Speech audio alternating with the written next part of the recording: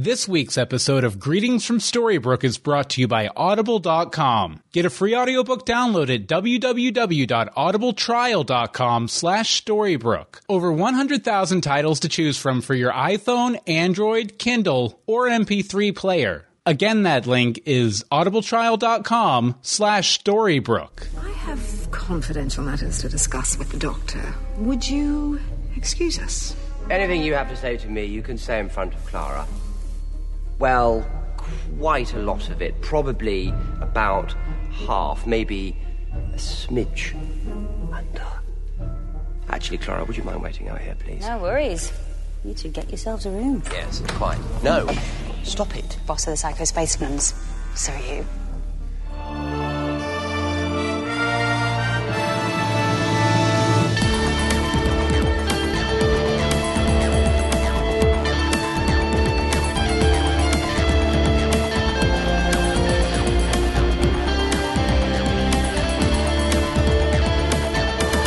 Greetings from Storybrooke. I'm Bill Meeks. And I'm Anne-Marie DeSimone. And this is only a crack in the wall. It's also the time of the doctor, but we usually talk about Once Upon a Time. How you doing, Anne-Marie? I'm good. How about yourself? Excellent, excellent. And, you know, Once is on break right now, so... for like 9 weeks. Which is unfortunate, and it's going to make us really stretch for material, I think. I don't think so. We have 3 seasons we could do commentaries on. This is true. This is true. An infinite amount of commentaries are coming your way. Totally. But today we're going to be talking the Christmas special, Time of the Doctor. And let's see here. I guess I'll go ahead and introduce our guest. First, I'd like to welcome back Patrick Delahanty from our Day of the Doctor special. How you doing, Patrick? Great. How are you? Excellent. Excellent. Just, it's really weird having 2 holidays in the middle of the week, 2 weeks in a row, because I don't feel like I have my bearings at all. It feels like it's Tuesday or something right now. Yeah, same here. Pretty much. But I'll go ahead and give you a little plug here right at the top too, Patrick. You can find Patrick's his video podcast at animecons.tv, and you can follow him on Twitter at @pdelahanty. And we also from China, and I know you said I didn't have the pronunciation written down here correctly, but it's okay. It's Christine, and the last name is. It's actually pronounced Christine Xu, but that's okay because don't worry about it. It's fine. I can't pronounce Smith half the time, so that's fine, totally fine. But Christine is calling us all the way from China. What do you do over there, Christine? I'm a tutor. I tutor adults. Actually, I tutor English for adults. And they are, they want to. It's kind of like a part-time for them, so they want to improve in their workplace or things like that. So I tutor English. So yes. I was just going to say, is it an advantage professionally to speak English over there? What with all the outsourcing we have going on these days? Well, I would say yes and no, because right now, it used to be more of an advantage, but now it's, everyone kind of is moving into the field, and there's a lot of competition. But then at the same time, we have, there are things that are special to us, because I also work as an interpreter, so. Okay, yeah. Okay, and Christine, your Twitter, which I guess you just recently reactivated, is Squishhat or Squishhat? It would be. We usually pronounce it Squishhat, but that's okay. Squishhat, yes, SQUISHAT. You can find her on Twitter, and we'll throw that in at the end there too. But did you have something else? No, I don't really use it, but if you guys tweet me, I'll definitely tweet back. Well, we're going to start tweeting you a whole bunch so you start using Twitter, because it's the bomb. Okay. Did you really? Did you really just go the bomb? I just showed my age. You really did. Because when I said it, what I was thinking in my head was super hip language that the young people use. And I guess that's not true anymore. No, you are now old. Congrats. But not quite as old as Matt Smith was in this episode. You know what? Generally, I do a rhyming summary of the episode before we discuss it, but I kind of feel like I should save that for once proper. But luckily, they had a poem in this episode. So, Anne-Marie, to get us started, do you want to read that little poem there? And now it's time for one last bow, like all your other selves. 11's hour is over now. The clock is striking 12's. Dong. Dong. So we do 12 of those? Yeah, Awesome. the theater of the mind, folks. We do our sound effects live with no props.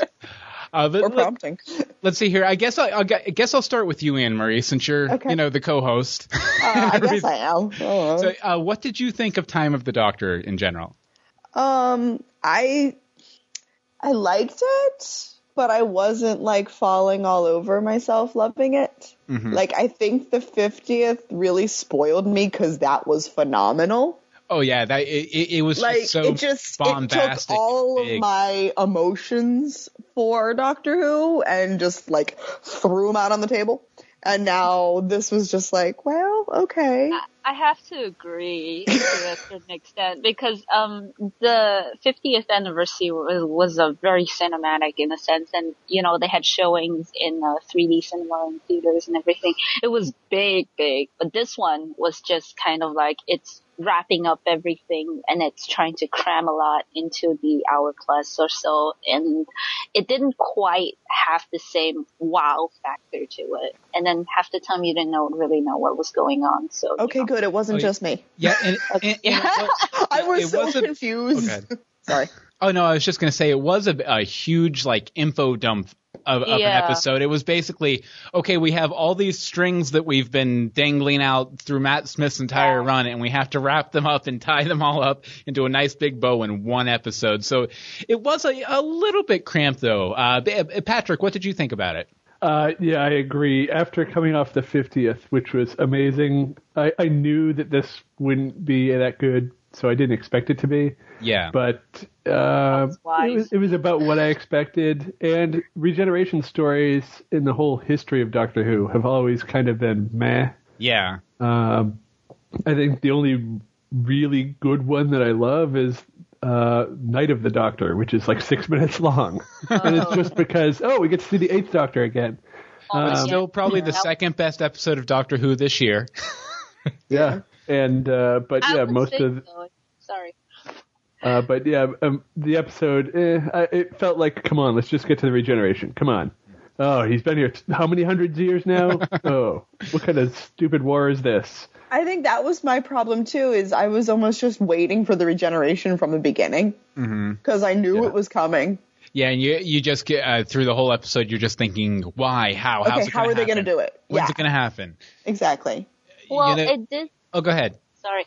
It did kind of throw me in the middle there when they said, when he was talking to Clara and saying, this is my 13th regeneration and I can't do it again. I will have to kind of die with this face. So I was just kind of thinking, so are they gonna bring that back? And that was kind of they sort of made it more interesting from that point on, I would say. Yeah, that was actually kind of interesting because that was a thing that really wasn't a big surprise to me, or I'm sure like maybe Patrick or maybe even Anne-Marie, people who kind of pay attention whenever Interview with Moffat is mentioned, like on the Twitters or whatever, because he had mentioned the possibility or that the numbering was going to be rejiggered and that the what was it, Journey's End half regeneration was going to count. Oh, go ahead. And so then people were wondering, well, does the change between 2 and 3 count? Because he just got changed by the Time Lords, and it wasn't.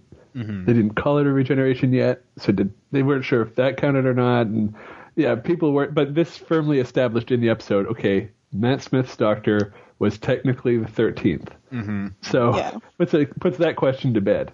Yeah, so we definitely have a firm numbering now, which is nice. Okay, but go ahead. I was just going to say, I think it would have been almost to their better interest not to have announced the next Doctor for sure, and to almost leave us hanging and just let us know this is Matt Smith's last episode. I don't know. Yeah. I like some element of surprise, And it might have made it a little bit better not knowing if there was another doctor coming. See, it was really kind of cool, though, to get the doctor showing up before the regeneration episode in the 50th, though. Like, I think it was worth it just for that. I think that could have almost just been, I don't know. I liked that. I loved that. But somebody would have recognized it was Capaldi's eyebrows. I mean, those things are pretty distinctive, right? Yeah, pretty much. Okay. It was like a close-up shot. I mean, in the 50th, you couldn't have missed it. Right. Yeah. And I was actually thinking back to the time in the 80s when I didn't have the internet and I'd watch a show and like, oh, did they not renew their contract? It's the end of the season. Is Captain Picard really going to survive the Borg? Mm-hmm. And I couldn't just see online, oh yeah, he's on next season, or oh, they've cast somebody new. So I don't know if these regeneration stories carry the same weight they used to back in the day. Like, you didn't know that. Well, nowadays it would be really difficult to keep it under wraps. I mean, we've known that Matt Smith was going to take over from David Tennant for like a year and a half before he actually came onto the show. So there was, I mean, what Emery said about keeping it under wraps and being sort of surprised, I mean, it's a good thought, but in reality, that's not going to happen at all. Yeah. Okay, well, let's go ahead and get into our main discussion here. I'll start because I'm listed first here under A in the document I'm looking at. But basically, Silence Will Fall. We find out everything about that. Basically, we find out that it was a radical branch of the papal mainframe, I guess, run by Madame Kevorkian,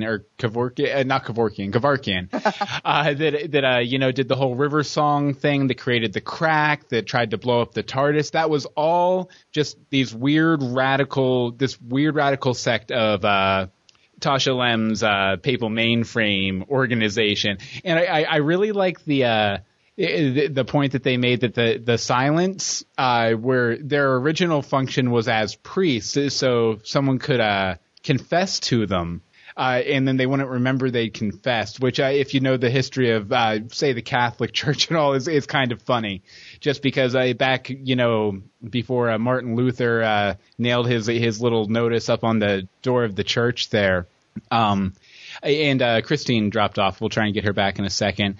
But basically that was kind of like a side business for the church. They'd have people confess stuff and then blackmail them with it. How much more effective would that be if the person didn't remember and they didn't even know who was blackmailing them, right? Oh, that's kind of neat. I hadn't thought of it that way. Mm-hmm.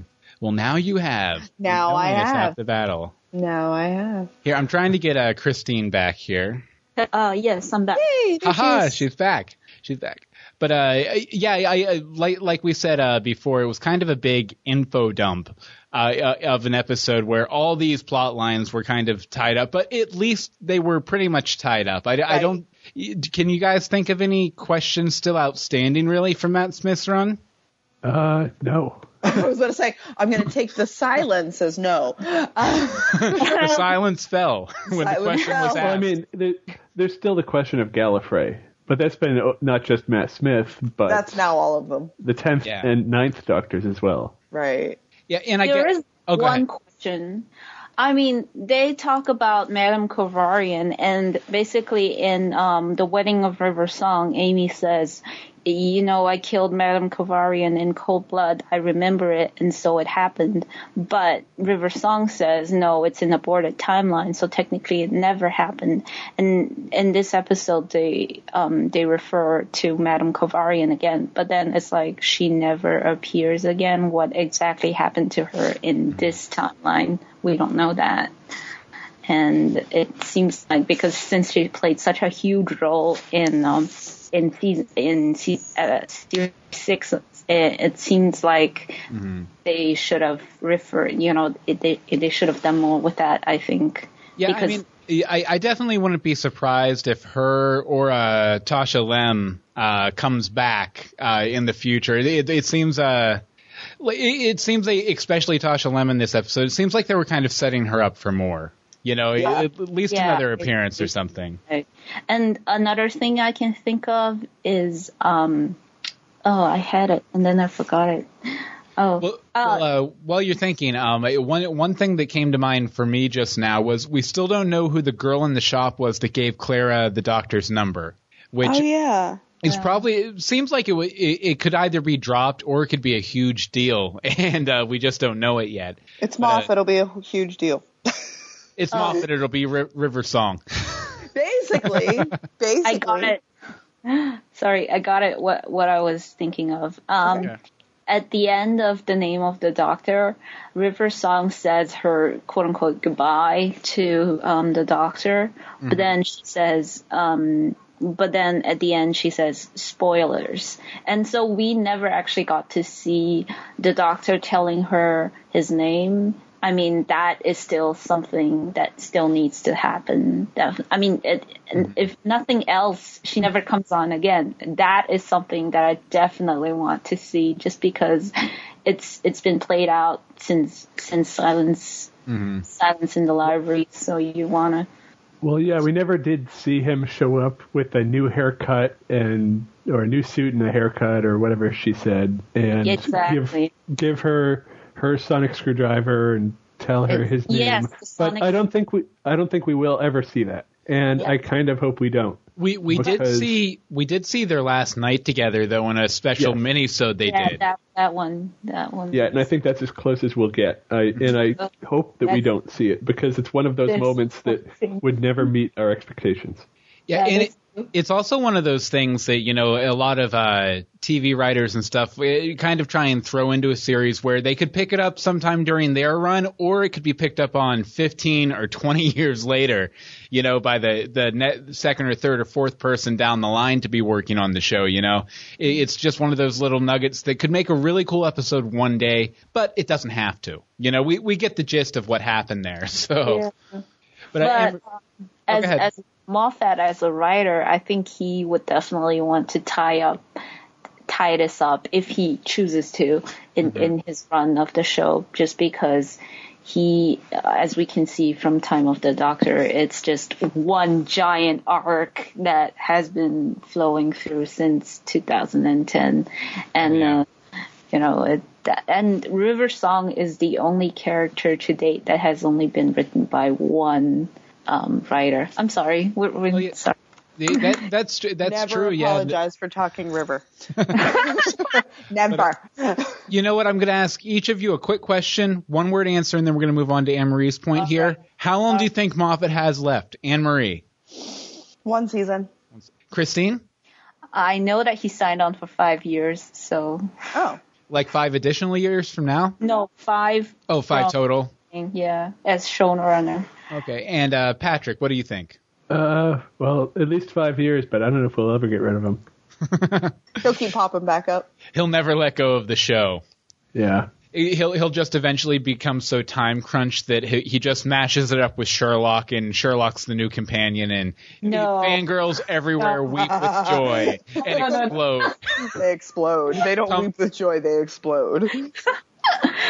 Nice. And Tumblr is going to, I don't know what's going to happen to it, but Tumblr will just become the universe, because there will be nothing but Tumblr when that happens.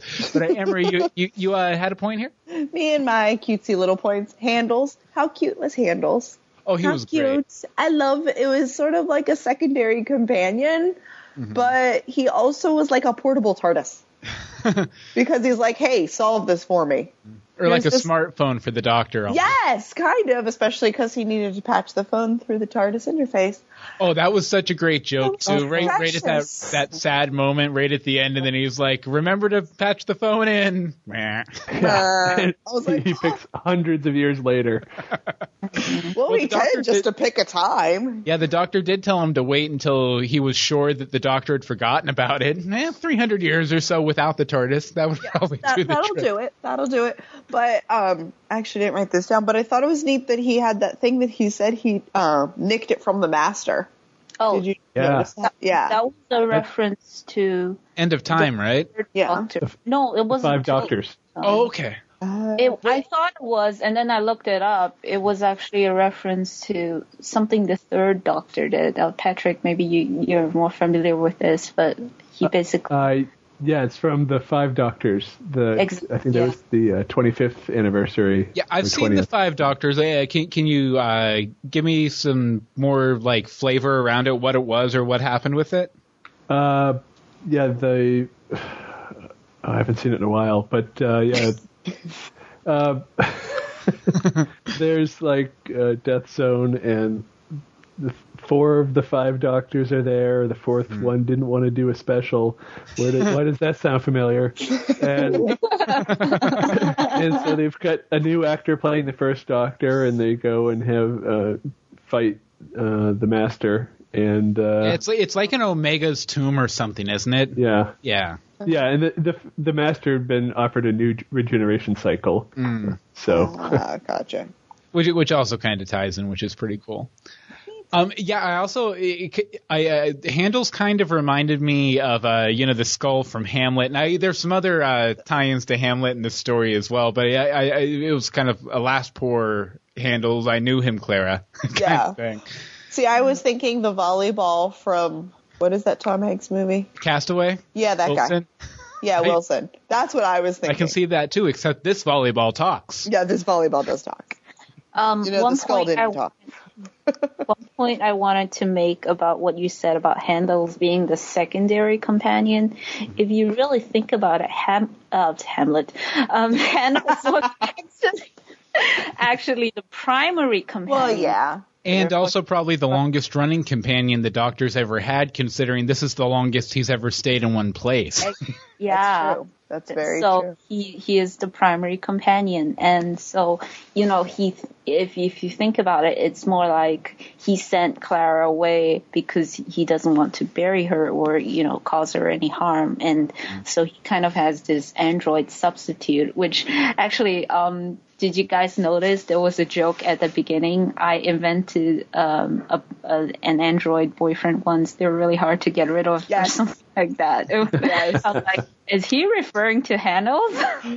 No, actually, I think I remember seeing, and I don't have any specific information on this, but there was actually an android companion. I think it was the Doctor with the Technicolor Dreamcoat. That was what, 6th? 6. Yeah, but I think he had an android companion for like 3 or 4 episodes, and that was the reference, the android boyfriend thing. Yeah, this thing is full of references. There's another reference to Tom Baker when he says, "I don't worry, Barnabas. I've got a plan," and he taps his nose. Oh yeah. Yeah. Yeah, and that brought to mind immediately the curator scene from the 50th too. Yeah, it was a tie-in to a tie-in, reference to a reference. Okay, but he said he had a plan, and he's on the planet where he can only tell the truth, but he didn't have a plan. So what's up with that? Well, the Doctor's, I think his going plan is basically just to roll in without a plan and hope for the best. So his plan was no plan, so he wasn't lying. Okay. Nice. That's kind of Technicalities. Yeah. Or well, I figure they played with that a little bit in the Wooden Cyberman scene. Oh yes, I was where he was like, I sent the signal, you can check it, and your gun's reversed, and then he's like, but I neglected to mention that it doesn't work on wood. So I think over the course of hundreds of years, he kind of found ways to work around the truth beam ray thing. So, Patrick, you had the next point here? The Weeping Angels. I am so sick of seeing them. Oh, Moffat, I get it that you invented them and you love them and you think everybody loves them, but not anymore. Stop it. Yeah, every time we see them, they're different. They change. In Blink, their ability was pretty straightforward. They don't move when you're looking at them. You blink, they move. And then when they touch you, they send you back in time and live off of your life energy. And then we see them again throughout 11's run, and every time it's something different. And, now they can send people back twice because they sent Rory back twice.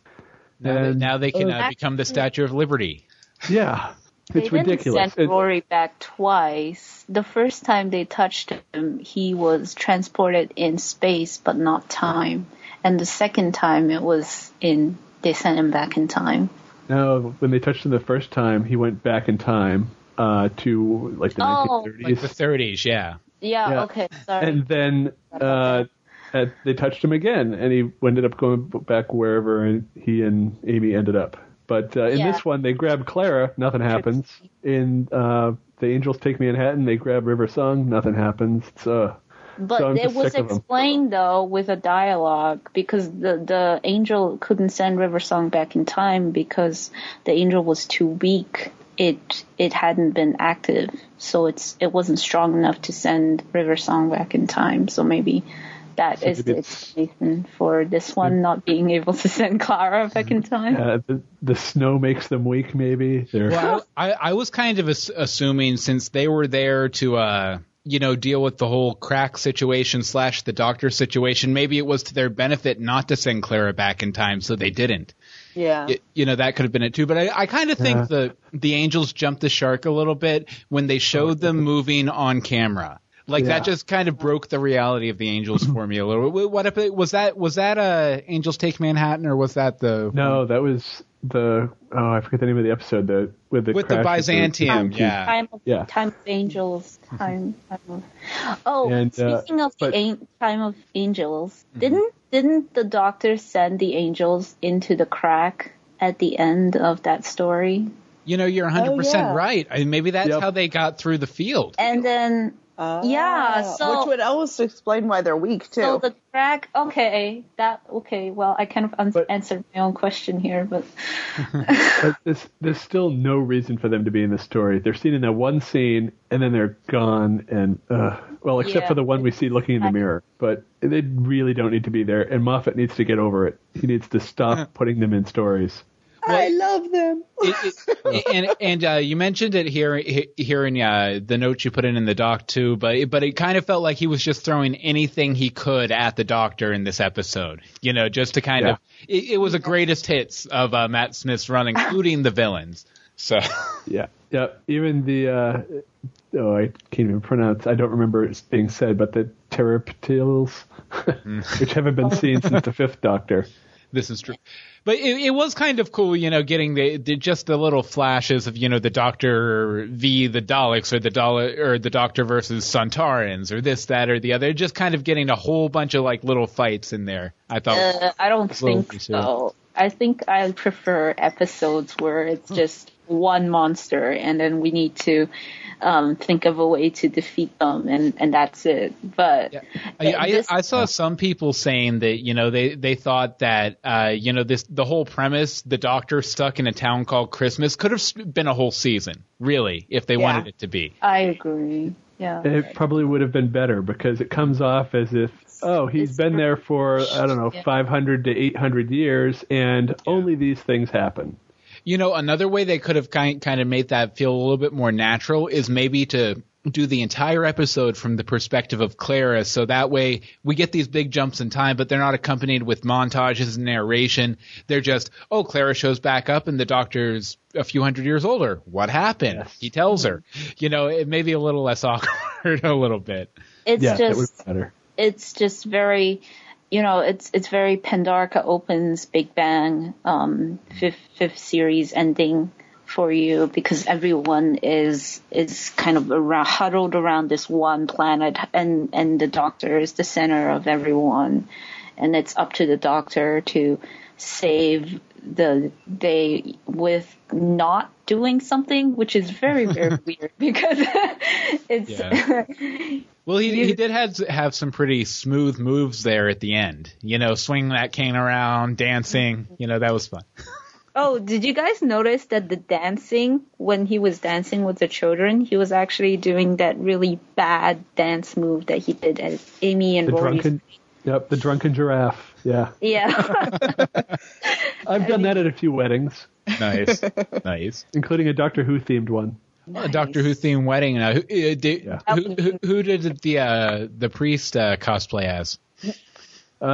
He didn't, but all the groomsmen were wearing the Chuck Taylor shoes, nice. The sand shoes. Nice. Okay, Christine, you wanted to talk a little bit about that big holy ship we saw. Yeah, okay. Tasha Lem and her useless church. I'm quoting the doctor here. It's the Church of, when I first heard Church of the Papal Mainframe, I was like, this sounds so familiar. And then it was like, oh, it came to me. It was from the Colonel Runaway or Colonel Menton. He says, by divine order of the Papal Mainframe herself, I can show you the truth. Because he was referring to not being able to see the headless monks. And then it just started to click together. Oh, the soldier guys, they're actually pretty consistent throughout. So they're the same sect as maybe, well, different sects because Kavarian is a different. And then, you know. Just to butt in here, I really like the way they did that, to where they made, that whole thing, a good man goes to war and everything, just kind of like this weird radical sect that broke off from the main Papal Mainframe. I thought that was a good way to go about it, because, especially I didn't catch that my first watch through the episode. And so I was a little confused. I was like, well, if they were trying to, keep the doctor from being killed and everything, why were they trying to get him away, keep him away? And, it got really complicated. But once I heard that line the second time watching through, the first time there were kids running around, so I couldn't hear very well. But the second time it made a lot more sense. And it that happens in religions all the time. That's where, Lutherans came from. They broke off from the Catholic Church. Right. This is a very Catholic centric episode. Really we should. Let's not go there. But you can go ahead, Christine. Sorry, I just wanted to butt in. It's fine. And then they referred to her as Mother Superior. So did anyone think of the Blue Fairy when they said that? I totally did.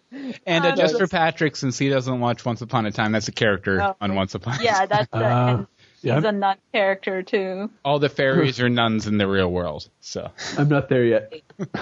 Oh, okay. And so I'd have thought that Tasha would kind of be like the new River Song character because of the dynamics between her and the Doctor. Yeah, I actually saw a lot of people saying that, thinking that Tasha was River Song, like literally a regeneration of River Song, which I No, I won't want that. Yeah, I didn't really buy that either. I think they were saying because she could fly the TARDIS, but didn't, I mean, the Papal Mainframe, or at least that certain sect that they shut down, commissioned a TARDIS of their own, so they probably have a manual lying around somewhere, was my thinking. From what I gather, like the TARDIS driving isn't hard. That's not like River Song's the only person that can fly it, so come on. Yeah. No, yeah, that's true. And then, okay, sorry, what is she wearing? Seriously, like the back of her dress, just, oh my God, I really hate dresses like that. So it was an eyesore for me. When the eye stalk came out of her, it was very unbelievable for me. Plus, I could see the makeup where her forehead sort of bulged out. I'm sorry. I'm just. No, it's totally fine. I let the haterade flow. Definitely. No, but her performance was a little weird. It was a little uneven. On the one hand, that first scene when her and the Doctor were in the room together, I really glommed onto the character. I really liked it, but then she just got kind of cheesy. Especially anytime she was like in big head projection mode, it just seemed like really like super. It seemed like something from old Doctor Who when they didn't have enough money to, I don't know, build a proper robot. Right. And so it was so quick. It was like, oh, 1 second I'm a Dalek minion, I'm going to kill Clara. And then the next second it's like, she's back to being herself. What? I mean, even Oswin in Asylum of the Daleks, she wasn't a puppet like the ones that took the Doctor and Amy and Rory to the Parliament of the Daleks. Yeah. That woman had an eye stalk, and she was like she didn't have any of her old self in her. Well, I think the Doctor kind of implies in talking to her right before they transport back down to to Trenzalore that it's more of like a force of will thing. He is so confident in her force of will that he's not worried about it. That he thinks she can overcome the programming. Well, then that implies that they have some sort of long history that we don't don't know about, because obviously, I mean, through their interactions, you can see that she knows him pretty well, and then Yeah, she's like, a new body, so she knows about the regenerations, and she's Right. seen him before. exactly. So It comes off to me like one of the issues I have with Doctor Who as a whole, where it's, oh, if we believe hard enough, we can defeat the bad guys. It's like, come on. So she can overcome the Dalek puppetness by just trying really hard. Ugh. Yeah. Because we need someone to pick up Clara in Act 3, so she can overcome it. it just didn't do it for me. So I thought it was a really interesting choice to kind of make the head of the church kind of a tart too. Yeah. Because generally, religious leaders, you don't really think of them as kind of amorous or physically romantic with people. another issue I had with her and her sect is like, okay, so she devoted the church to silence, but they're not wearing eye drives. So how exactly are they going about that? That is just not, I mean, it doesn't make any sense for me. Well, it seemed like the doctor had immunity to the confessional priest silence. Yeah. So I'm guessing maybe, they operate a little differently than the Area 51 silence we got, a couple seasons back. Yeah. To where, if you're around them enough, you kind of get used to them and you can remember them. Where maybe the Area 51 silence were kind of upgraded a little to where you couldn't remember them no matter how hard you tried. That was my thinking on it. I could be wrong. Anyone else have any thoughts on that? It's just Moffat changing the enemies again. But see, They're developing. They wore different costumes this time, so it's okay. Yeah. Okay, let's see. Oh, and also I saw here, I don't know who put it in the doc, but it happened while we were doing the episode, but they mentioned that Tasha Lem is an anagram for as Hamlet. So that's another little tie back into the Hamlet story that I thought was kind of cool. Neat. But all right, we'll go ahead and move on to the next point. I loved Matt Smith in the old age makeup as the old Doctor, not the middle ground 300 years old one, but the old one. I just absolutely loved it. I kind of wish that the entire run of Matt Smith's Doctor had been in old age makeup. It was so I don't know wonderful. About that.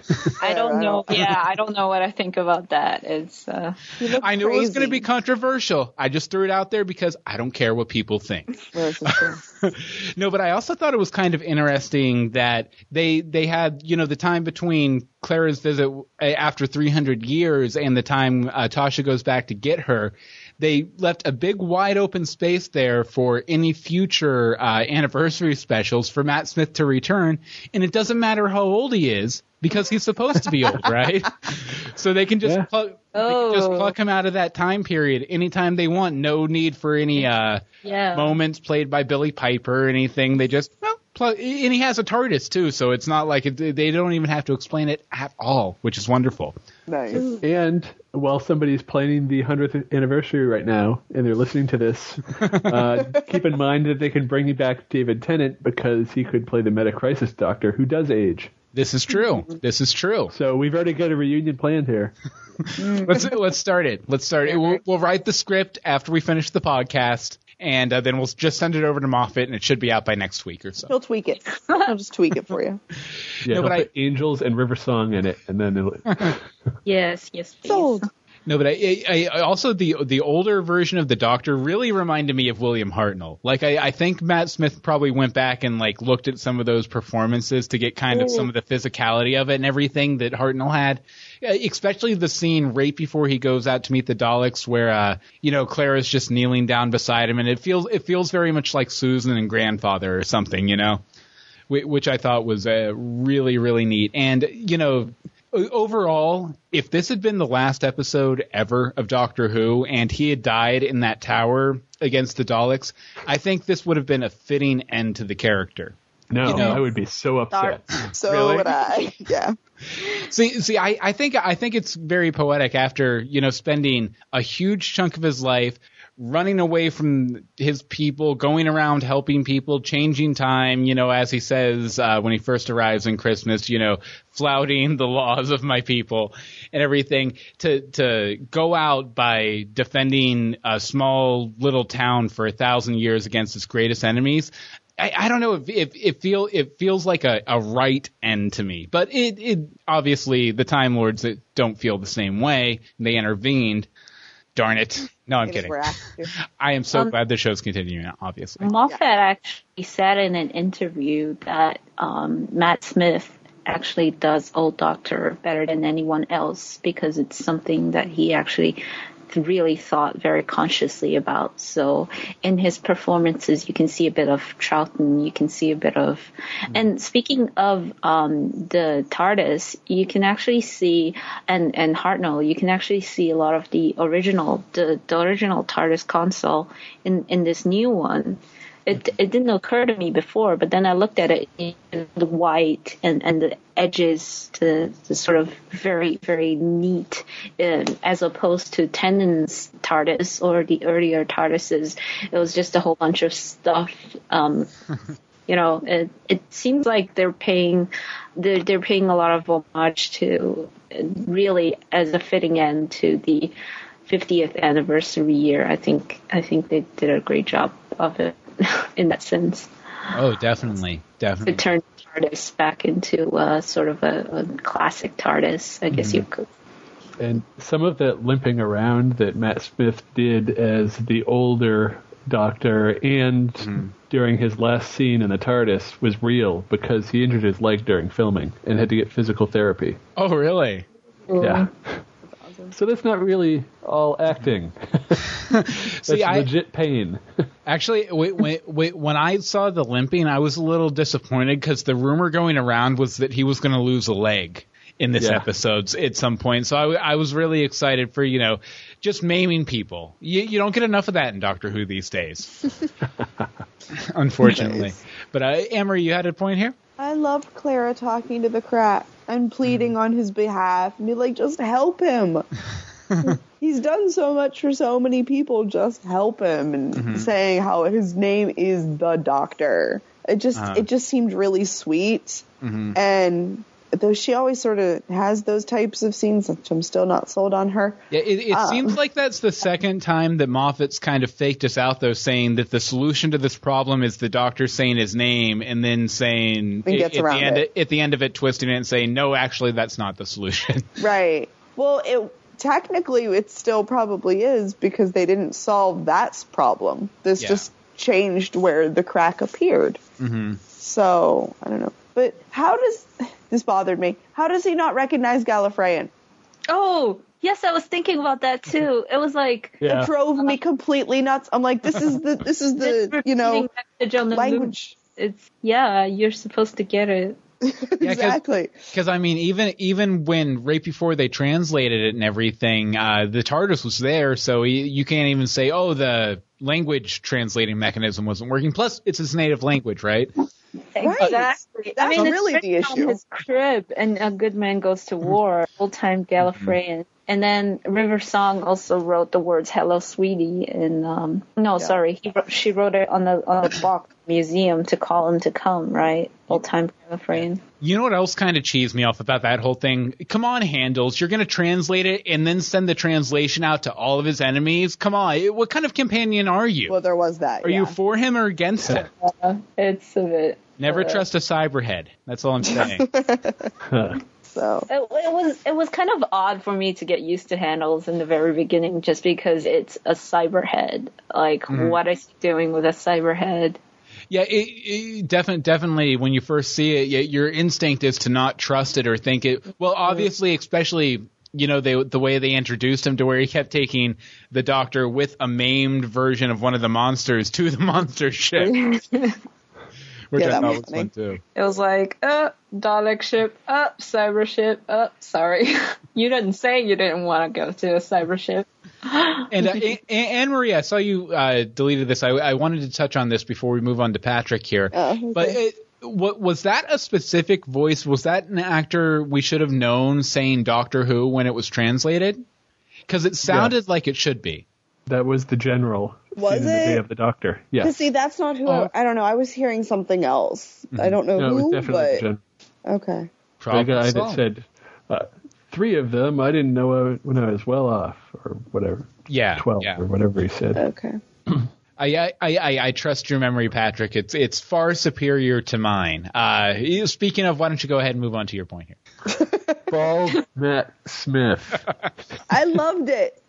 Now, I knew he'd be wearing a wig in this episode because he shaved his head for How to Catch a Monster. Yeah, and, the Ryan Gosling pick, right? Was it Gosling, or was it another one of those young whippersnapper actors? I don't know. I'm not going to see it. But Moffat used it to his advantage. Mm-hmm. Yeah, he got to show the Doctor bald. No, Matt still had to wear a bald cap to be totally bald. Mm-hmm. But I thought that was funny to throw that in there and play around with that a bit. And in the scene with Amy and the Doctor, they're both wearing wigs. Because she's bald for Guardians of the Galaxy, right? Yeah, Karen's in that, and she had to shave her head. So she's got really short hair right now, and Matt's got very short hair. Hers looked more wiggy. Exactly. Yeah. Hers looked really fake. Because I already knew that Karen had shaved her head, so I knew that it was a wig, and it just looked very much like a wig, and it didn't do it for me. Although I believe in whatchamacallit, The Angels Take Manhattan, in the last cemetery scene where she appeared, she was also wearing a wig because she had to get like a shorter cut, not like as short as for Guardians of the Galaxy. I think she had bangs or something at that point, or her hairstyle was different. She had to wear a wig. I don't know if it was at the end of that episode or just for some pickup stuff they did after. But if I remember correctly, I remember reading in an interview or something that it was just that last graveyard scene where she gets sucked back in time. So, well, I was too busy the feels at that time, so I was too busy with the feels. Yep, pretty much. Yeah. Even the second time through, I'm like, I'm not going to cry. I'm not going to cry. I'm not going to. Yep, there it goes. Crying. Crying. I was like, oh, it's Amy again. All right. Oh. Yeah. I find that, this is an observation that I've made. I find that people who are more accustomed to old Who or are more familiar with classic Who, they don't really feel for Amy as much. Mm-hmm. I don't know. I really like Amy. I mean, I don't have any problems with Amy, but Amy again. It's kind of doing a disservice to Clara. Clara's right there, and he's thinking of Amy. It's like, come on. Yeah, it's like that last 6 episodes they did with Amy and Rory, I think kind of ran the characters into the ground. I think they overstayed their welcome a little bit. For me personally, but I like Patrick, I was kind of meh the first time through with the whole Amy cameo at the end, but then the second time, I don't know what it was. I don't know if my hormones were raging or what, but I got a little verklempt. I started tearing up a little bit right there at the end when she's like, "Goodbye, Raggedy Man." I was like, I remember when he was eating fish fingers and custard with her, and she was a little girl.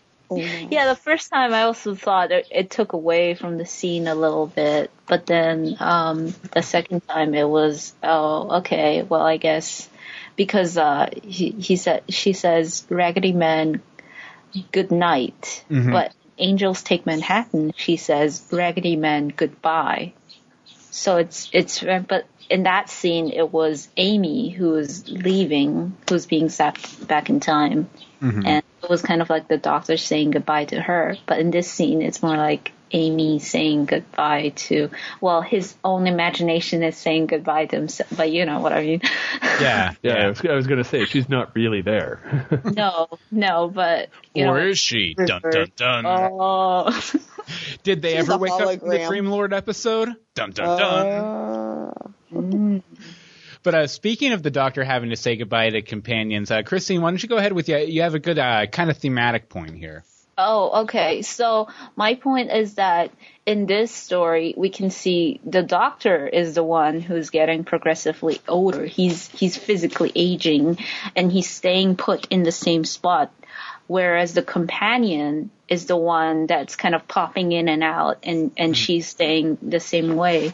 If you look at, we had an episode with Sarah Jane and the 10th Doctor where she came back, may she rest in peace, when she came back in the 10th Doctor's era, and they had an adventure together and said, you just left me, you didn't even say goodbye, and you haven't changed at all. You look so young. Time has not been so kind to me.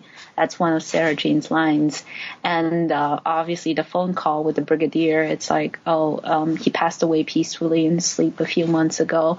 And it's always the Doctor leaving his companions behind, even with the more recent Amy and Rory. He leaves them behind. He even though he doesn't like goodbyes, he leaves them behind.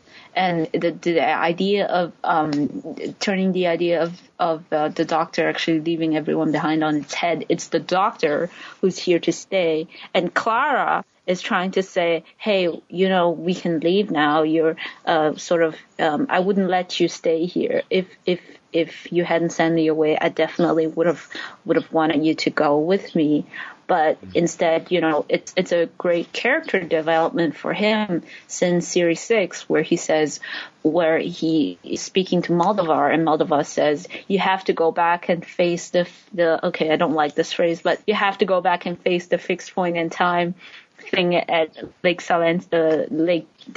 in Utah sometime. Lake Silencio, that's the one. And he says, you have to go back and face it sometime. And the Doctor says, well, time has never laid a finger on me. And he says it, he says it very convincingly. And he says, no, I'm not gonna. And whereas in this story, he says to Clara, well, everyone gets stuck somewhere eventually, and he's kind of more, I guess you would say, resigned to his fate. Defeated. Yeah, it's definitely something I'd say too. So I think he definitely, in this sense, he definitely has grown a lot as a character. I think it's too bad because they kind of reversed it with the regeneration. Having and for most part he's having things staying constant.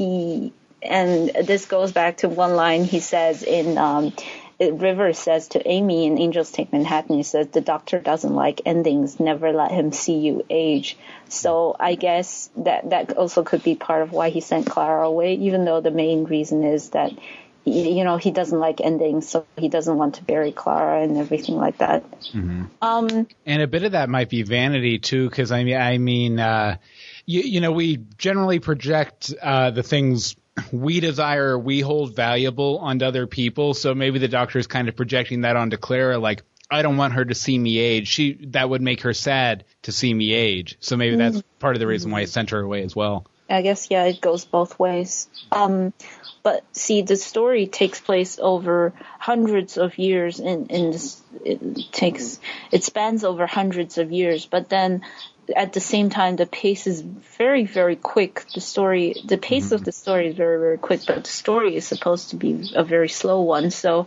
I'm not exactly sure how I feel about that, even after watching it a few times. It's a bit Yeah, it was like Moffat made a lot of very bold choices with this episode. About half of them worked, and the other half were either kind of middling or they fell flat for a lot of people. And like we mentioned up at the top, that might be a little bit comparing it to Day of the Doctor too. Which how do you beat that? It's like comparing Citizen Kane to the Citizen Kane episode of Tiny Toon Adventures. They're just not in the same league. Really. No, they're not. But let's see here. And as we saw in this episode, the Time Lords, not only are they back as we saw in Day of the Doctor, but they're paying attention. They renew the regeneration cycles, which we'll talk about in a minute here, but they directly affect our universe from whatever weird pocket universe the Doctor stuck them in. So they can change the future. I'm guessing this means that Name of the Doctor never happened except in the Doctor and Clara's memories, because if he doesn't have if he doesn't die, he doesn't have a grave. Or maybe something else that occurred to me is maybe he sends the TARDIS there at the end just to kind of commemorate all the time he spent there on Trenzalore, right? That's very possible. There was a scene in Time of the Doctor where he had the TARDIS just came back to him, and he said, and the TARDIS just kind of started freezing up at the top there. That scene, I thought for sure that was going to turn into the broken TARDIS that we see in the Name of the Doctor. It just felt like it was heading that way, but obviously it wasn't. So. And then, but if that never happened, that means that Clara never got ripped into the middle in pieces, and so what was that like all undone now? That is an interesting point because that's actually. And I think we have a couple of letters addressing this too, but it never feels like Clara's really got fleshed out as a character. And that was the biggest thing they did to flesh out her character, was to insert her into the Doctor's entire timeline. So now is that even current anymore? That's her identity. Oh, I just thought of something with handles. Sorry. Can I talk about handles for a second? You can talk about handles anytime you want to. We all love handles here. Okay, so he said he's getting old, I don't have the parts. But then in Journey to the Center of the TARDIS, they come to a room where basically it says this is a room that makes machines. So if he could fix handles, why didn't he? It's a loophole. I'm sorry. Wait, wasn't that was the 300 year when Clara came back though, which means he just got the TARDIS back, and maybe there just wasn't enough time to get down there to run the machine. Yeah. Or Moffat retconned it to make that room make taffy or something like that. You never know. Right. Okay, then. But one last thing before we move on, something that them giving the new regeneration cycles, interacting through the crack and everything. I wonder if we're going to see the crack popping up through Series 8 and get the Time Lords more in there messing with the Doctor again, because that was something that was like the main focus of the Time Lords back in the day, was they were always messing with the Doctor in one way or another, trying to manipulate him, trying to get him to do what they wanted. I'm wondering if we're just going to see the Doctor's in the middle of the adventure or something, crack opens, a Time Lord hand reaches out and just like knocks him out just to mess with him. Yes. I know. I'd like to see that. Yes. I vote yes. I vote big no. I want none of this Matt Smith stuff carrying over. I want Capaldi to have a clean slate. Mm-hmm. But if you get rid of the crack, we're not going to bring back Gallifrey, which is his purpose. Well, they could do it through some other means. Yeah. And, if they don't bring it back, that's fine with me. Okay, there's another thing about the crack, though. I mean, they in Day of the Doctor, they said that we had frozen Gallifrey in an instant of time, like a picture. It's like that picture that they had in the museum. So how could they have given him the regen? It just doesn't really. I mean, are they walking and talking? Wibbly wobbly, timey wimey. You know what? I was about to go and justify it and come up with a big complex explanation, but I think Patrick's got it right. If anything's too confusing and New Who, wibbly wobbly, timey wimey. Yep, that's my desktop picture actually. I don't know where he gets these things. Anne-Marie, you had a quick point here, I think. I had a nice simple one. All of mine are simple. You guys have all these complex points. Basically, my things change. Remember the people used to be. I love that. I don't know. I like all the little cute sentimental stuff, but how he was like, I'll always remember this face or being this face and this person, which almost kind of pulls back to the 50th with the whole bigger thing, remembering the face and how we talked about maybe he'll go back to that face at some point. Yeah. So. Yeah, and it was a really nice little speech too, and I think we have it to talk a bit further down the line here. Okay. But basically, I really like how he kind of compared it to how everybody changes, and it's okay to move ahead as long as you don't forget where you came from. Yeah, kind of basically. thing. Which I just thought it was sweet. Okay, but speaking of that whole scene, I think Patrick had a couple things he wanted to mention about the new getting the new regeneration cycles and all that sort of thing. Yeah, I think I had mentioned this on your last Doctor Who episode, where people have been worried about the regeneration limits, and some people seem to be obsessing about it. Like, oh, well, what are they going to do? How are they going to get around it? This could be the end of the show. Panic.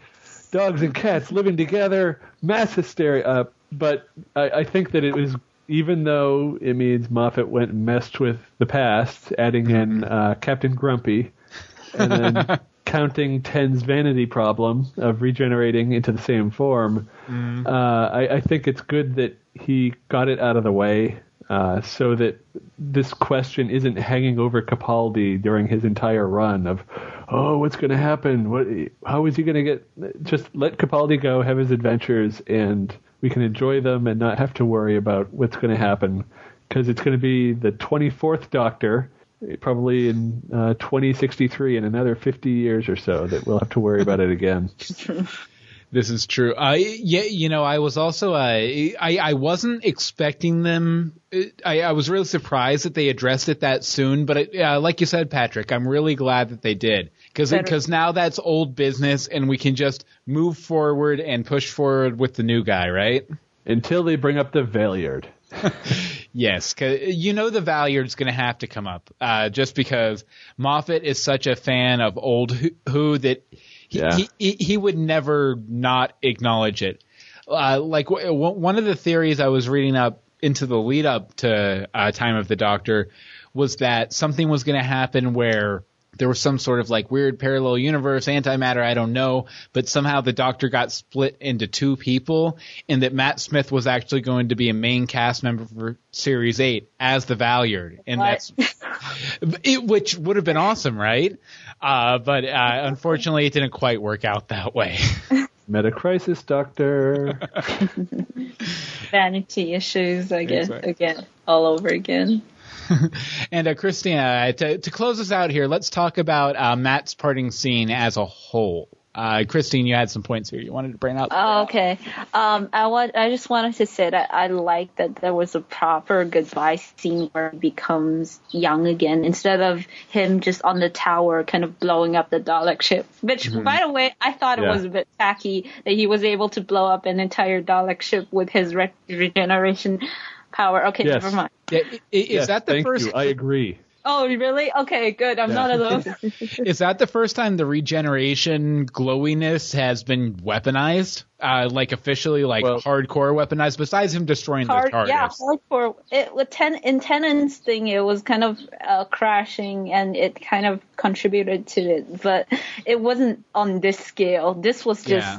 out there. It was, I don't even know what they were trying to do, but seriously. I'm guessing from a story reason they probably justify it as he just got 12 new regenerations. There's going to be a lot of excess give off on that.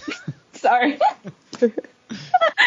Yeah, I guess. And then the whole scene in itself was just a huge homage to the fans. You have the fish fingers and custard. You have him removing his bow tie. Yes. And I mean, in a very literal way, it was removing his Doctor identity in preparation for the new one. I mean, that was so... It was just, I mean, that was the only moment in the entire Time of the Doctor that I thought it was kind of emotional. Yeah. And the appearance I really liked all the pictures from Amy's room they had all over the TARDIS anytime they flipped to the Doctor's view, too. Yeah. Yeah, and then you have the appearance of the Amelia, the girl who waited, and becoming Amy, and that was kind of a very... touching moment. And then there was one particular line I really enjoyed. It's just, he says, "It all just disappears, doesn't it? Everything you are, gone in a moment, like breath on a mirror." I think that is just, it was very beautiful for me. I think Moffat definitely outdid himself, because that's exactly what happens every time he regenerates. It's a different person, but it's the same person, but yet different, And so And then his last line is also very interesting. I read in an interview before that Moffat said, I have thought about what his last moments were going to be, but if the last line wasn't going to fit the last moment, then I wasn't going to push it. His last line was, I will always remember when the doctor was me. I mean, that is said as that is said.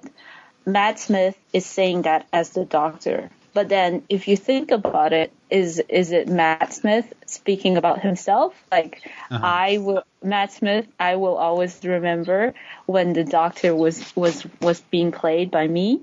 Yeah, kind of like that meta commentary like Tennant had with the I don't want to go. Exactly. Yeah. It was kind of breaking the fourth wall. And then if you go one step further, is it Moffat really channeling himself through the doctor as well? Because he started on as showrunner with Matt Smith.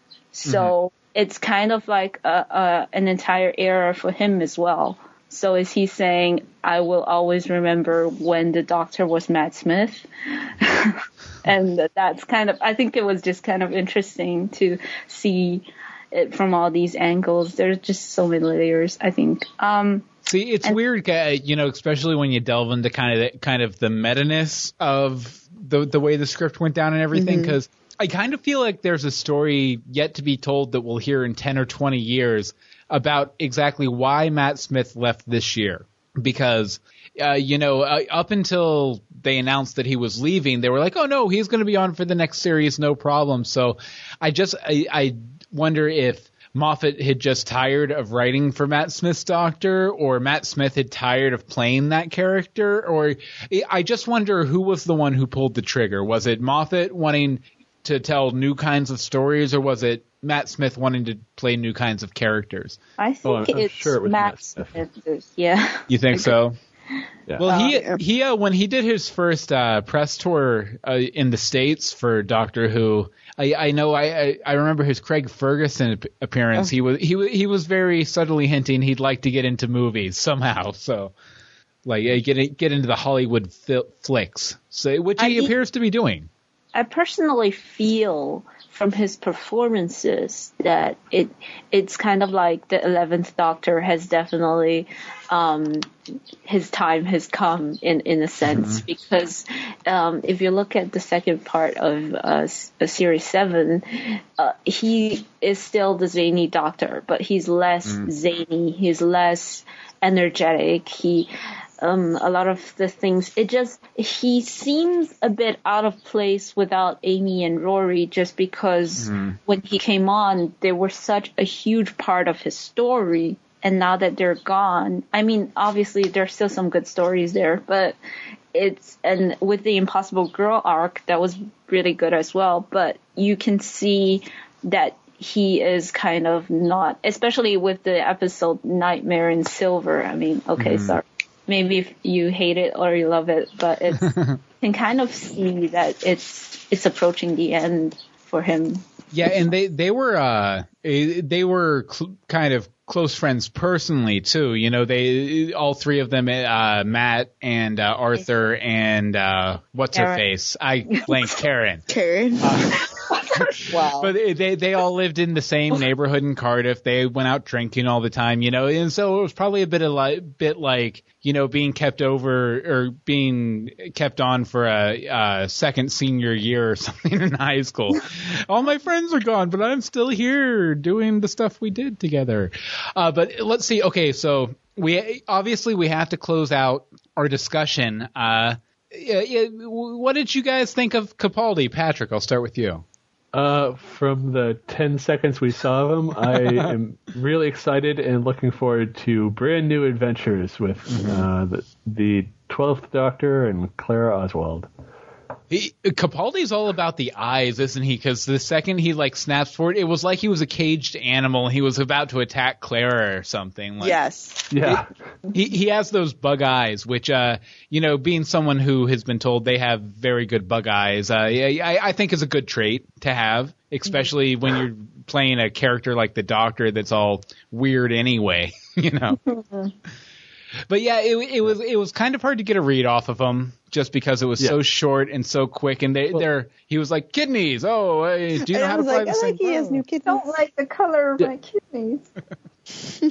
But it was very similar to when we first saw Matt Smith. We only get a minute or so of him. The music distinctly changes to a new theme. Yeah. And it probably won't be the theme they stick with because it wasn't 11's theme that they stuck with.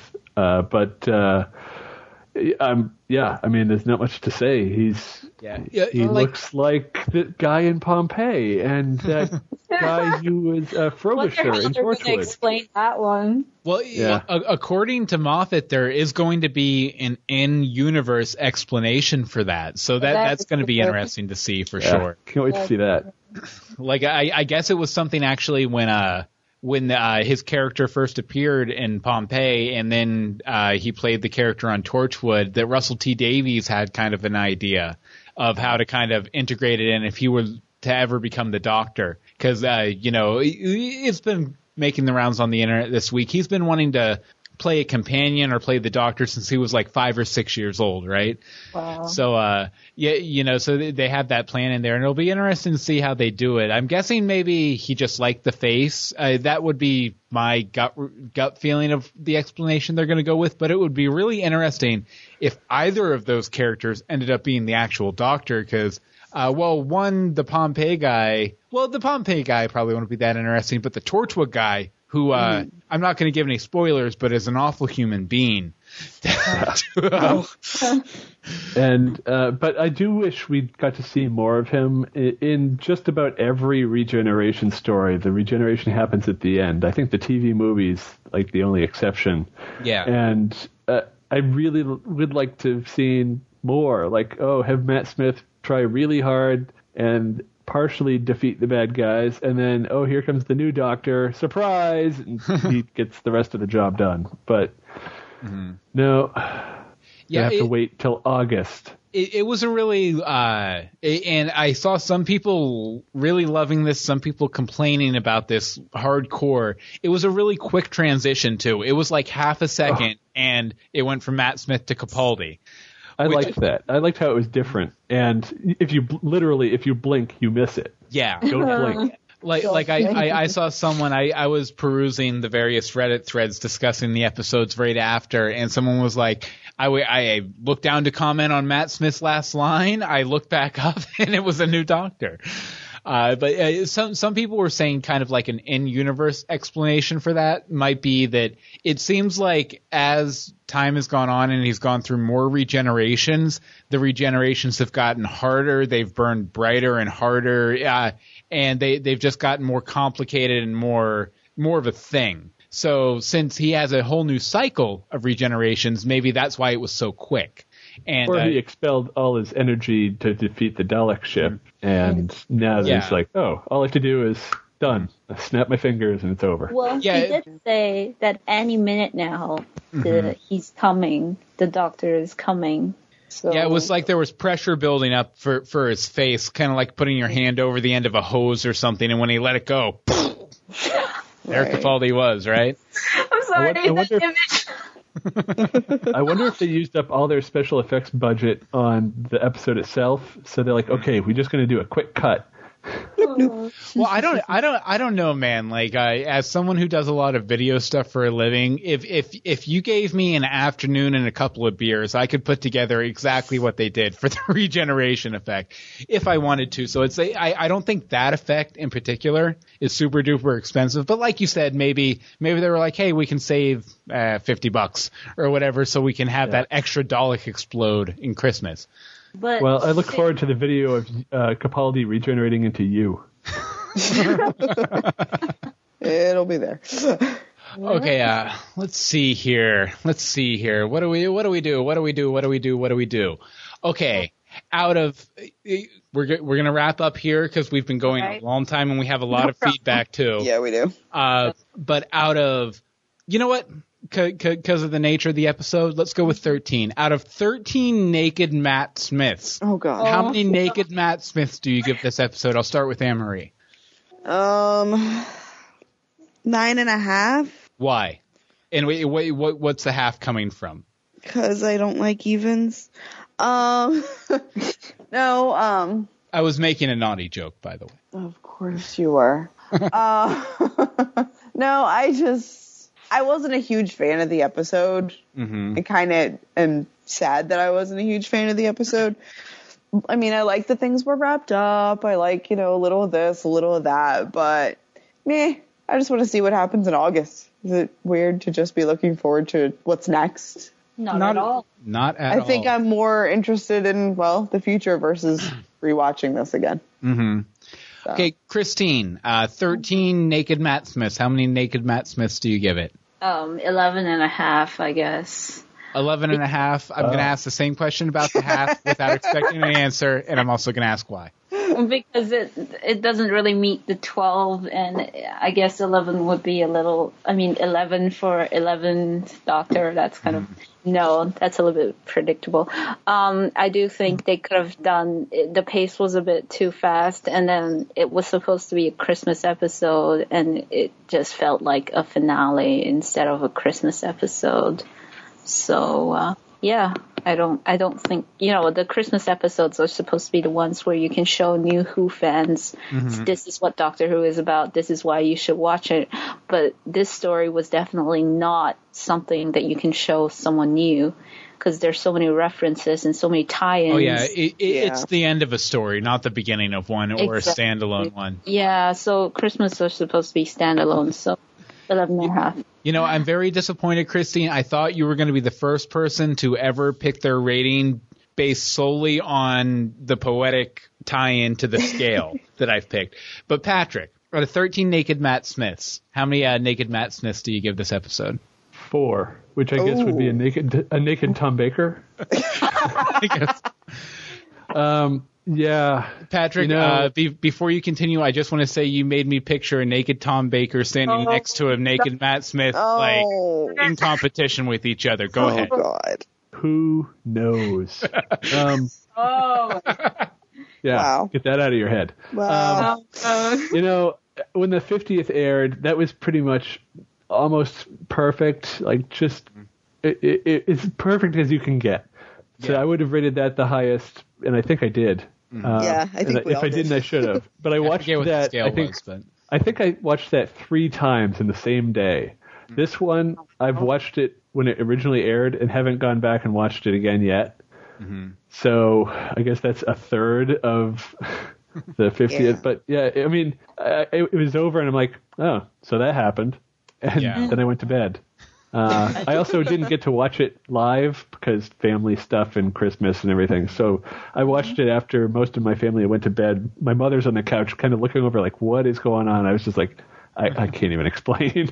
She just knew that there was a new doctor coming. I don't know how she learned that. But, here, Mom, go watch this stuff for 30 hours and then you can join. Yeah.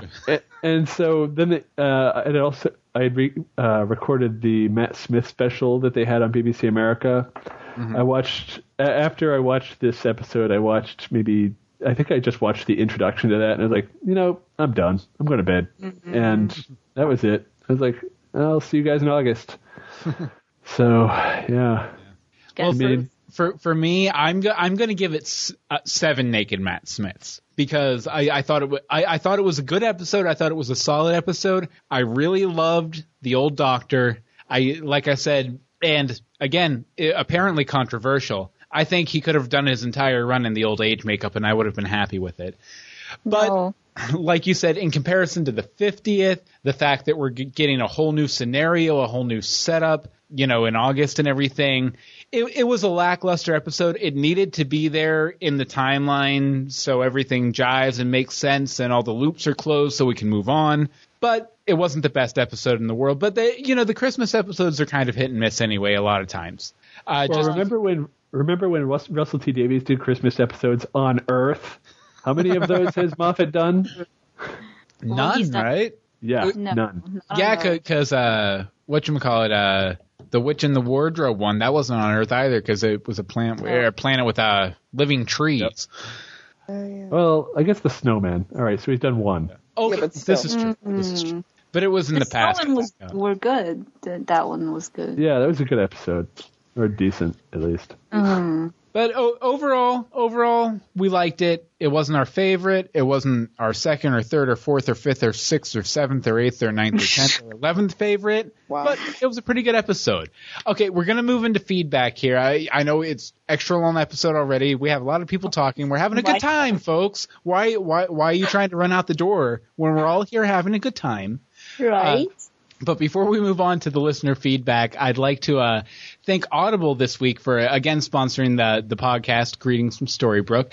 Now, Audible, if you don't know, you can go there. You can get an audiobook. You can throw it on your iPod, your iPhone, your Creative Zune player, your Windows phone, basically any device you could possibly think of. You can throw an audiobook and enjoy literature. Enjoy reading while you're out running, driving the car, learning to juggle. I think I've used that example before. Probably. And for you, the listeners of Greetings from Storybrooke, Audible is offering a free audiobook download with a free 30-day trial to give you the opportunity to check out the service. Now, as we always do, we always try and come up with a couple recommendations for you when you go to get your free book. Anne-Marie, what's yours this week? This week, in honor of Handles, I chose Doctor Who, Plague of the Cybermen. Mm-hmm. And here, I'll read the description for that real quick. Oh, it says, thanks. I should have copied that over. When the Doctor arrives in the 19th century village of Clintonburg, he discovers the residents suffering from some kind of plague, a wasting disease. The victims face a horrible death, but what's worse, the dead seem to be leaving their graves. The plague warriors have returned. It sounds like a zombie story with Doctor Who, right? Mm-hmm. That is pretty solid. And my recommendation this week is written by Neil Gaiman, a former he wrote The Doctor's Wife and Nightmare in Silver for the show. But this was released as one of several little novellas that were released for the 50th, one for each Doctor. This one's by Neil Gaiman. It's called Nothing O'Clock. And thousands of years ago, Time Lords built a prison for the kin. They made it utterly impregnable and unreachable. As long as the Time Lords existed, the kin would be trapped forever and the universe would be safe. They had planned for everything that is, other than the Time War and the fall of Gallifrey.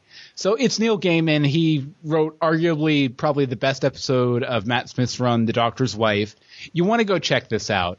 And the way you do that, you just go to audibletrial.com/Storybrooke, and you can get your free audiobook. One of these that we've suggested, which there'll be links to these up at greetingsfromstorybrooke.com. Mm-hmm. Or you can pick any one you want, any Doctor Who story you want, because time of the Doctor, right?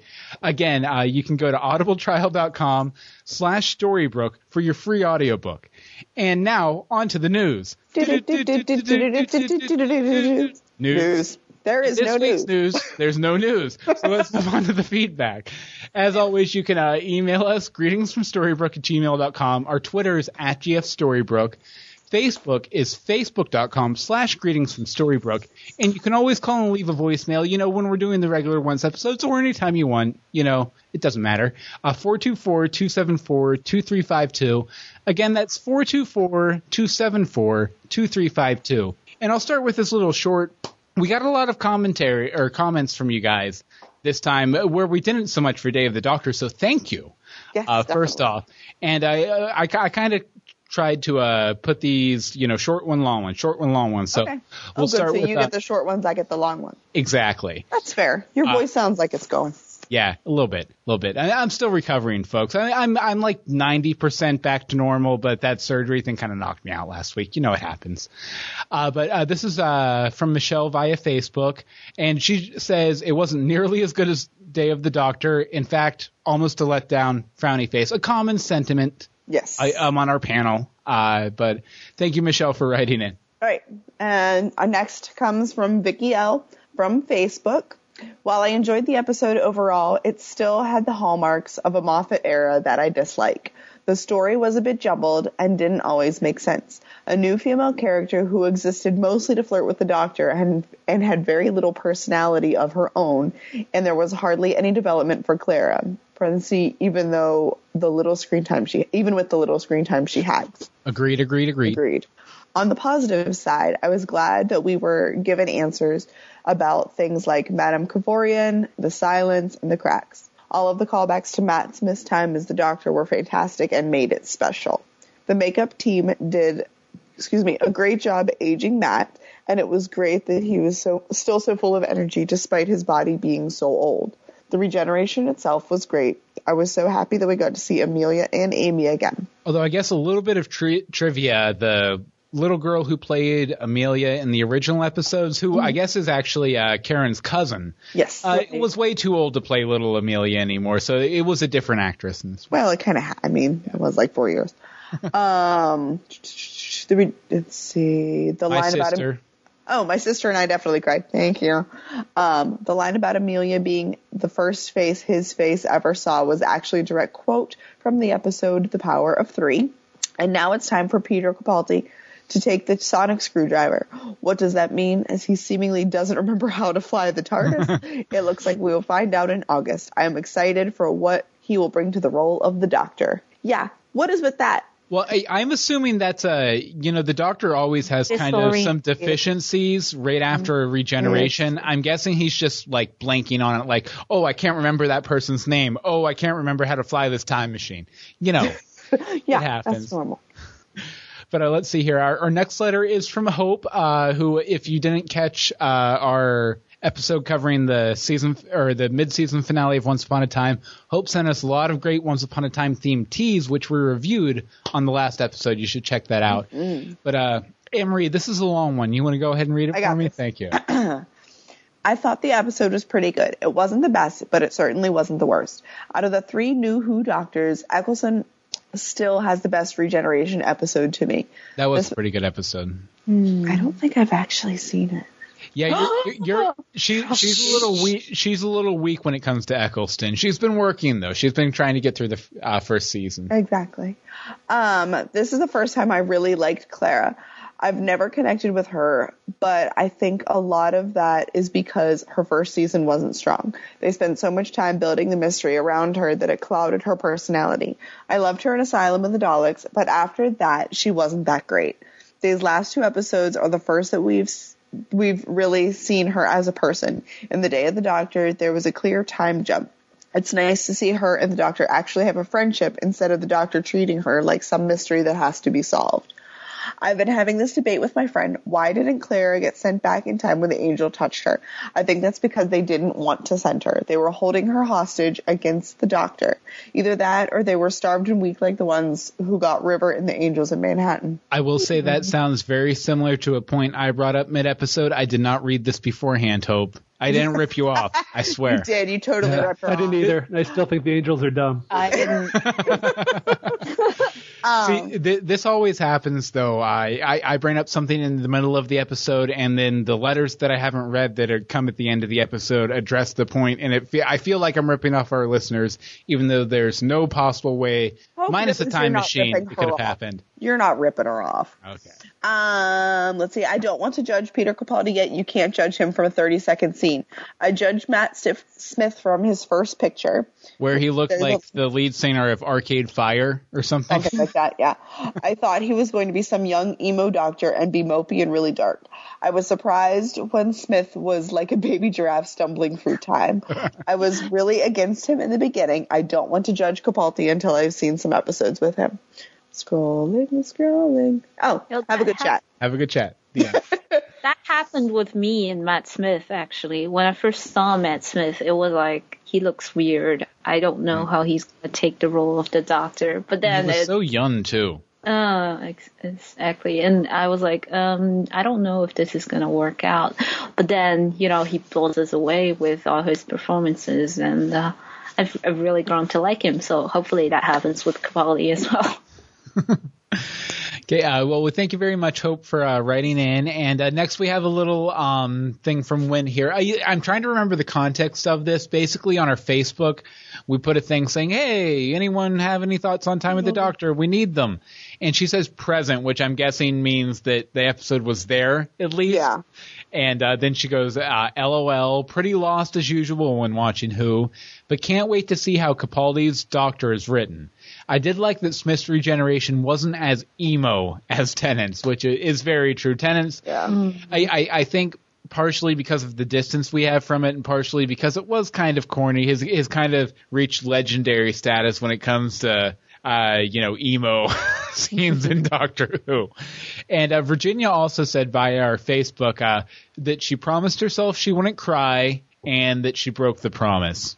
I think a lot of us teared up, Virginia, there in that last scene. And Anne-Marie, you want to close us out with Deb Snow Bunny, who was actually on our last Doctor Who episode and will be appearing in our next episode covering the first half season of season 3 of Once Upon a Time. So look forward to that, people. Woohoo! Hey guys, I finally watched a recent episode of Doctor Who. You know, Germany gets it last. And I will have to say that the farewell to several amazing seasons for Matt Smith. Proper golf clap. This episode was really heartbreaking since I really loved Matt Smith. Although I'm a David Tennant lover forever, he really grew on me, and it hurt that he is leaving the show. I thought the Doctor as an old man was really cute. Since I was on the edge of my seat for the entire show, it was really hard for me to pick a favorite part. But it made me sad that the Doctor kept sending Clara back home. It kind of depressed me that she kept falling for it too, right? Yeah, she really did. Like after the first time, yeah, you want to be careful. I would imagine. Yeah. It was very reminiscent to the Bad Wolf days when the 9th Doctor sent Rose home, and there was a few nods to the 10th, which was nice.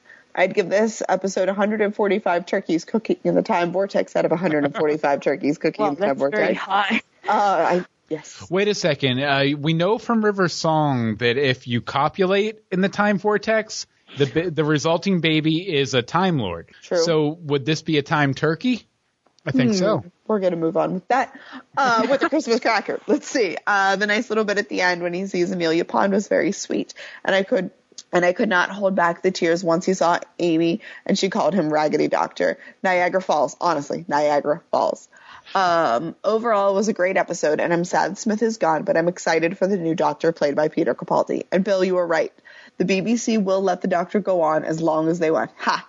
As long as it's making those dollar bills or those pounds, rather. We'll hope you had a great Christmas or Festivus or Kwanzaa or whatever you celebrated. Have a great night. Looking forward to the next podcast. Deb, a.k.a. Deb, a.k.a. Snow Bunny. Well, I think I added a few more Debs on right before. Deb. But thank you very much for writing us in. And if you like what she had to say, she'll be joining us to talk Once Upon a Time, which is what this show is actually about. On a normal date basis. In a couple weeks here. Yeah, me and Anne-Marie, we've been trying to schedule out what we're going to do over the break. And I think we're going to take like a week off here just to kind of regroup. And I'm finishing up the next Dog Boy. And I'm starting a new job. Yeah, so yeah, we're going to take our winter break. But we'll be back probably the second week of January with a big episode with Deb, Bud, if we can schedule him. And maybe even JG, who was on one of our Jason George, who was on one of our Wonderland podcasts. This is probably the first time JG's hearing you mention this, isn't it? Oh, that's fine. We used to be roommates in college. This is far and away the least offensive thing I've ever done to him. This is true. But, keep an eye out for that here in a couple of weeks. We're going to miss you. We might get a commentary out between now and then because it's basically we sit down for 45 minutes, we record it, I publish it, bang, bang, bang, go, done. But, as we lead into that discussion episode, we'd love to hear your thoughts on the first half season of Once Upon a Time. Like I mentioned, the email is greetingsfromstorybrook@gmail.com. You can tweet us at GFStorybrook. Facebook, which is always hopping a lot of good discussion over there, facebook.com/greetingsfromstorybrook. Or you can call in and leave a voicemail message, which will guarantee your comments will make it on the show. 424-274-2352. Again, that's 424-274-2352. And we even play Hang Up. So if you just want to call and hang up, we'll play it. That's fine. Now, Patrick, where can people find you? You can find me at animecons.tv. That's our AnimeCons TV podcast, and we just did our 2013 year in review, where we talk about our best and worst of 2013. Oh, very nice. So definitely check that out. I'll be checking that out as well. I've been slacking a little because I assumed you weren't putting out any new content at all because you made the move to California and you were transitioning. Oh no, we haven't missed a release date every Monday for the last year. Yeah. Excellent. I will definitely check that out. Animecons.tv. And Patrick, as always, great to have you on, and we'll try and fit you in where we can too, since you don't watch Once Upon a Time. I'm getting there. You're getting there? But yeah, it was fun having Being on this podcast is always a good time. So, Yay. Thank you. And Christine, where can people find your newly reawakened Twitter accounts? They're going to blow you up. Oh, no. Well, I look forward to it, actually. Twitter, you can find me at twitter.com/squishat, SQUISHAT, which is the words squish and hat put together. And Christine, it was great having you on. You were great. You were engaging. Oh, thank you. What were we expecting from the girl who sent us a 17-minute long message? Yeah, in hindsight, that was a mistake. No, it was great. I'm so glad you guys played it, nonetheless. And since you're over in China, you know what? What is the shortest travel tip you would give to someone visiting China? Try and keep it under 10 words. Oh, God. So religion. There's no... I can't do it in 10 words. Sorry. Like, you know what? That's a completely valid tip. I can't do it in 10 words. Thank you. There you go. Let's see here. Anne-Marie, where can people find you on the interwebs? You can find me on Twitter at AMDSimone, and I'm not even going to push the blog because it's dying. I'm too exhausted to do it. I visited. Do you? I haven't updated in a very long time. All right, well, fine. Since people do actually go to it. It's crunchy, crafty, and highly caffeinated.wordpress.com. One of these days I'll post again. Yeah, once you get adjusted to the new job, right? Exactly. Maybe it'll be a lunch break thing. And you can find me on Twitter. I'm at Bill Meeks. My Google Plus is google.com/+Bill Meeks. And I've been writing some superhero stories lately. You may have heard of them. Dogboy, which you can find at dogboyadventures.com. You can pick up the current novel that's out, Dogboy Den of Thieves, and you can get information about Dogboy Danger on Liberty Pier, which is due to come out next month. Dogboy Den of Monkeys. Sorry. Oh, yes. There will also be a short story called Dogboy Den of Monkeys that was plotted by my 5-year-old son. So that should be fun, too. Let's see. Well, like I said, we'll be back in a couple weeks with a once mid-season wrap-up episode. We might have something in between now and then, but that'll be the next, original content out on the feed. We miss you guys. We wish Once was coming back sooner so we could talk to you all the time. Unfortunately, we can't, and I just hit my microphone. I think that's as good a time as any to end this very long special episode of the podcast. So I guess until next time, greetings from Storybook and Christmas Town. Place.